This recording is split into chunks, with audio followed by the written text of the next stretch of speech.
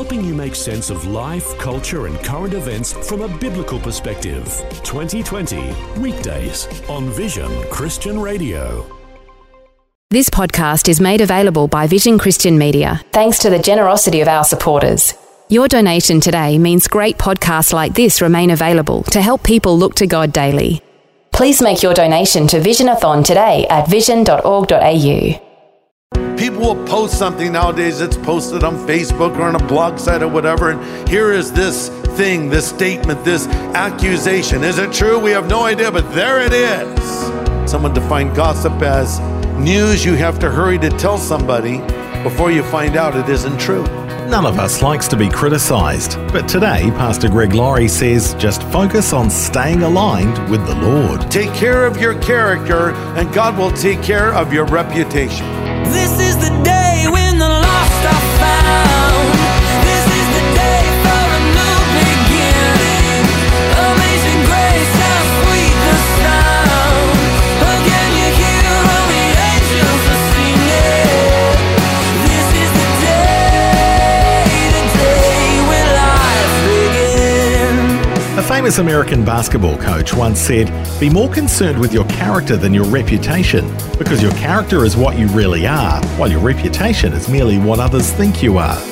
Today on A New Beginning, Pastor Greg Laurie shows us how to forge a good, strong character, a moral fortitude based on our relationship with God.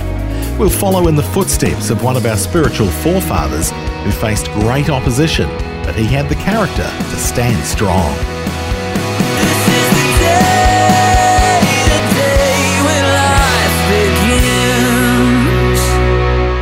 Well, we're looking at the book of Nehemiah in this series that we're calling The Rebuilt Life.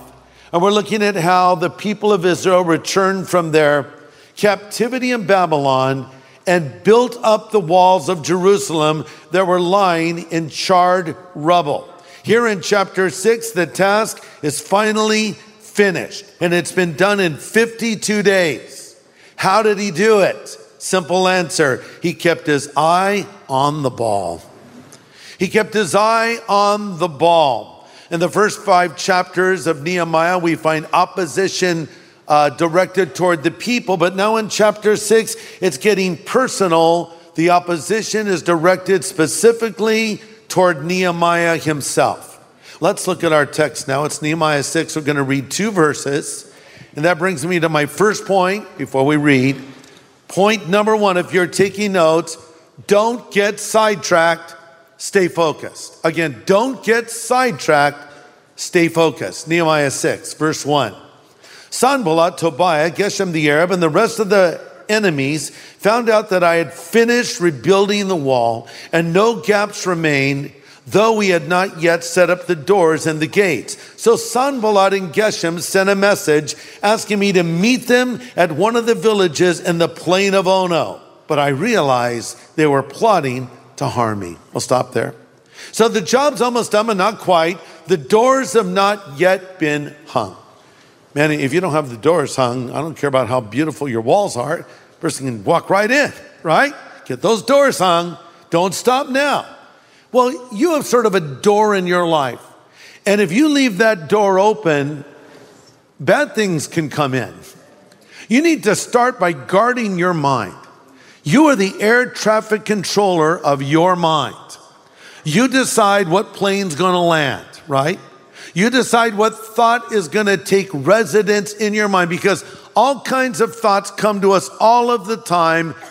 Often they're horrible thoughts, bad thoughts, good thoughts, wonderful thoughts. So you decide this is coming in, that isn't coming in. That's why we're told over in 2 Corinthians 10, take every thought captive and make it obedient to Christ. Because here's the thing, if you give the devil an inch, he will take a mile. So you have to guard these things. Keep that gate shut. So these enemies of Nehemiah say they just wanted to meet with him in the valley of Ono. Come down to the valley of Ono. Listen, you need to say no to Ono. Otherwise, you're going to be saying, oh no. You know, the devil is not stupid. He's wicked, he's depraved, he's evil, but he ain't dumb, okay?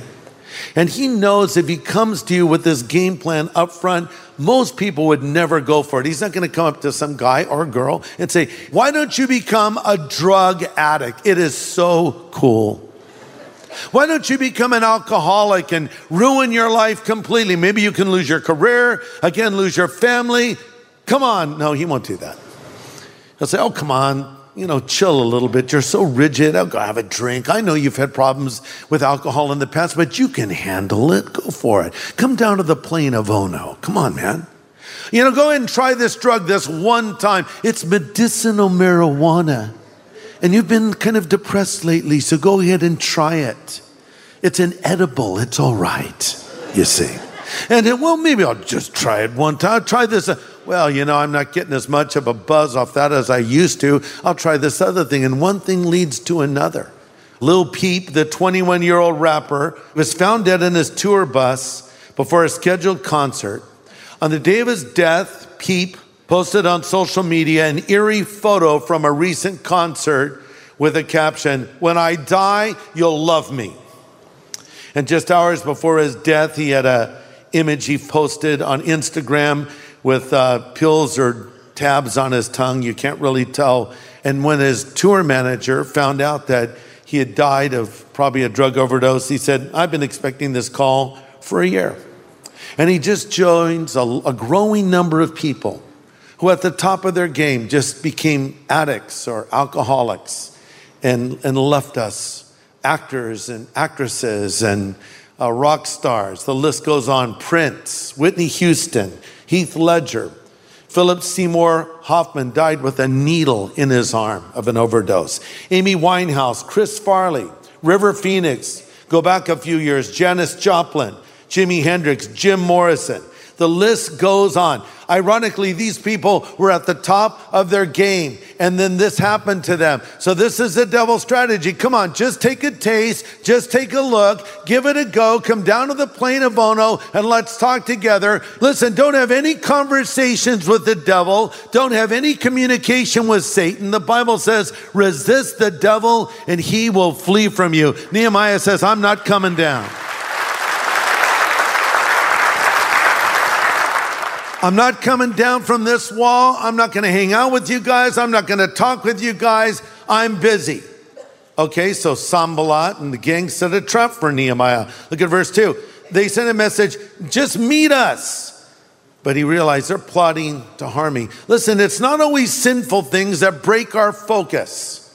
Sometimes it's choosing the urgent over the important, choosing the good over what's best, choosing the short term over the long term. So be careful.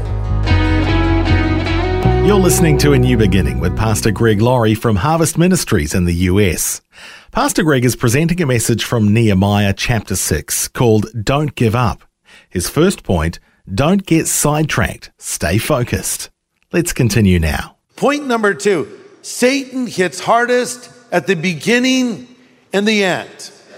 Let me say that again. Satan hits us hardest at the beginning and the end. So there was great opposition when they started to build the wall, and now there's great opposition when the wall is finished and they're getting ready to hang the doors. This happened to Jesus. He faced heavy opposition in the beginning and at the end of his ministry. Remember, in the beginning, after he's baptized by his cousin John, and the Holy Spirit comes upon him, and the Father says from heaven, this is my beloved Son in whom I'm well pleased. We read, immediately he went into the desert to be tested and tempted by the devil for 40 days and 40 nights. Immediately. And actually, one of those temptations from Satan was a way for Jesus to skip the cross. Satan showed Christ all the kingdoms of the world, and he said, guess what? All this belongs to me, and I can give it to whomever I will, and I'll give it to you right now. You can have it, Jesus, if you'll worship me. You say, well, why would that have been even tempting? Because Jesus came to buy back that which was lost in the Garden of Eden. After our first parents ate of the forbidden fruit, Satan became the god of this world, according to Scripture, the prince of the power of the air, the spirit that now works in the sons of disobedience. The devil is saying, this is my stuff, and you know it's my stuff. And you know, if it wasn't true, Jesus would have said, no, it isn't. It actually was Satan's. He says, I'll give it to you. Here's the deal I'm making you, Jesus. I'll make you an offer you cannot refuse. You don't have to go to the cross. You don't have to be crucified. You don't have to bear the sin of the world. I'll give it to you. Just worship me. That's all I'm asking. Jesus says, it is written, you shall worship the Lord God. In him only shall you serve. So it came hard at the beginning. Fast forward, the end of the ministry of our Lord on earth. He's in the Garden of Gethsemane and he's sweating blood. Dr. Luke says he sweat, as it were, great drops of blood. He was under intense pressure. The devil was opposing him, trying to stop him from completing his mission. And it's true in our life. Often the devil hits us hardest at the beginning and end. When you first come to Christ, oh no, you became a Christian. He wants to pull you back down. Remember in the parable of the sower, Jesus talked about the sower that threw the seed out and went on the roadside. The birds ate it, swooped down quickly. Sort of like when you go to McDonald's, In-N-Out Burger, wherever, and the birds are just waiting. You know, they're waiting. And sometimes they'll wait for the food to hit the ground. Sometimes they'll take it if you look away. This happens. They get very aggressive, these little birds. And that's the idea that Jesus said, these are they that hear the word of God, but Satan comes immediately to snatch away what was in their heart. You remember what it was like when you first became a Christian. Some of you are new Christians, and you're freaking out because you're thinking, why am I getting tempted all the time? Why is all this crazy stuff coming at me? Why are my old friends calling me up wanting to party? Why is this other thing happening? What's going on? The devil's trying to pull you down because you've just started the most amazing journey you'll ever be on in life, following Christ. But then fast forward now. You're coming maybe toward the end of your journey. Maybe you're getting a bit older and the devil says, I want to get you now. Because if I get you now, I can discredit you for all those years you did good for God's glory. And so you don't want that to happen to you. He hits you at the beginning and the end. He's persistent. Look at verse 4. 4 times they sent the same message, and each time I gave the same reply. These guys are relentless. They were blowing his phone up. You know, constantly text, email, phone call, right? You know, there's certain people that they call you and they won't stop calling you until you call them back. You know what I'm talking about? Call, FaceTime call. You don't want to talk to them because they're 1 hour people. You know what I'm talking about? Minimum. No matter what you're talking about, it's going to be an hour out of your life. But I have to call them back, so they'll stop calling me. And so that's what was happening. His phone's blowing up. Well, of course, he didn't have a phone. You get what I'm saying? He says in verse 3, I replied by sending this message to them. I'm engaged in a great work, so I can't come. Why should I stop working to come and meet with you? Point number 3. If you're taking notes, take care of your character and God will take care of your reputation. Take care of your character, your personal integrity, and God will take care of your reputation. Now Sanballat challenges the personal motives of Nehemiah. Verse 5, the 5th time Sanballat's servant came with an open letter in his hand. And this is what it said. There's a rumor among the surrounding nations, and Geshem tells me it's true that you and the Jews are planning to rebel, and that's why you're building the wall, according to the reports. You plan to be their king. He also reports you've appointed prophets in Jerusalem to proclaim about you, look, there's a king in Judah. You can be very sure this report will get back to the king. So I suggest you come and talk it over with me. Well, in there. It's interesting, another trick and diversion to get Nehemiah off the wall so they could attack. And this time it's slander. It's an open letter. Notice it's an anonymous letter. We don't know who the author is. Oh, but people will post something nowadays. It's posted on Facebook or on a blog site or whatever. And here is this thing, this statement, this accusation. Is it true? We have no idea, but there it is. You know, and we love to spread stuff like that. Someone defined gossip as news you have to hurry to tell somebody, before you find out it isn't true.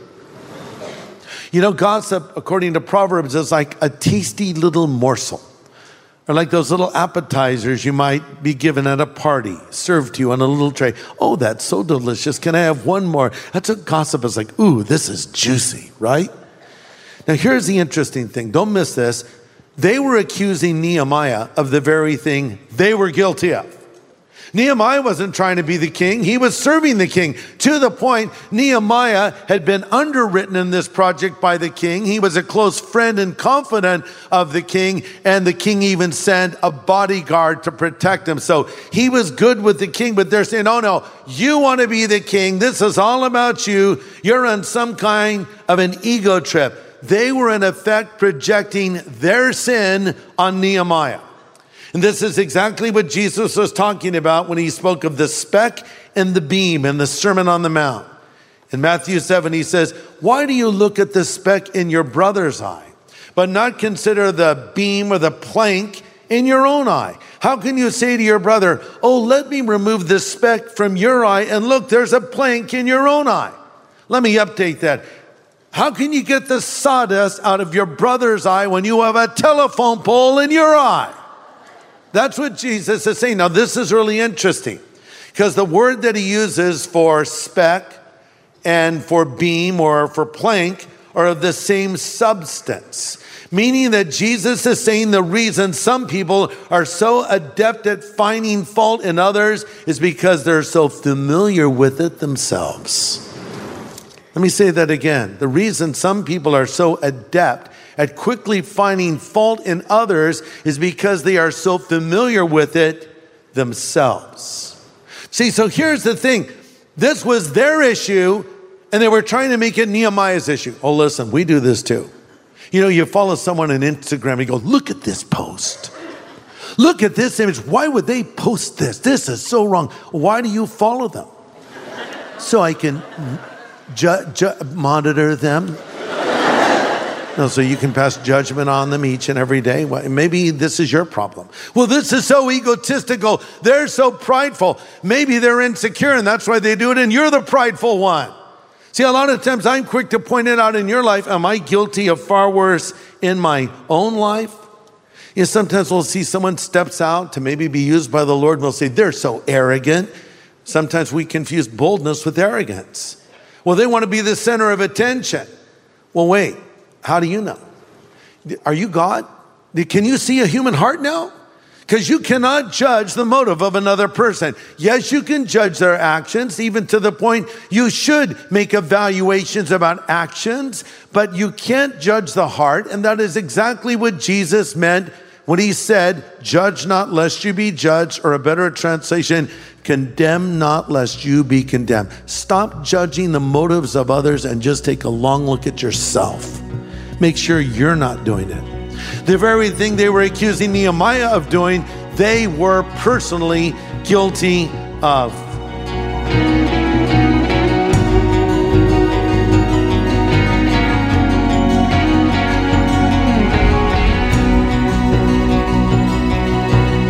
Some very practical insight coming from our studies in Nehemiah, and there's more to come next time on A New Beginning. As Pastor Greg continues his study in Nehemiah, we'll find more great encouragement about persistence and dedication to the task, even in the face of opposition. This is the day when life begins. Today's message from Pastor Greg Laurie was called Don't Give Up. If you'd like to listen again, just download the free Vision Christian Media app where it's available as a podcast. Or for a copy on CD, contact Vision Christian Store on 1800 00 50 11 or visionstore.org.au. Station sponsor. Thanks for taking time to listen to this audio on demand from Vision Christian Media. To find out more about us, go to vision.org.au.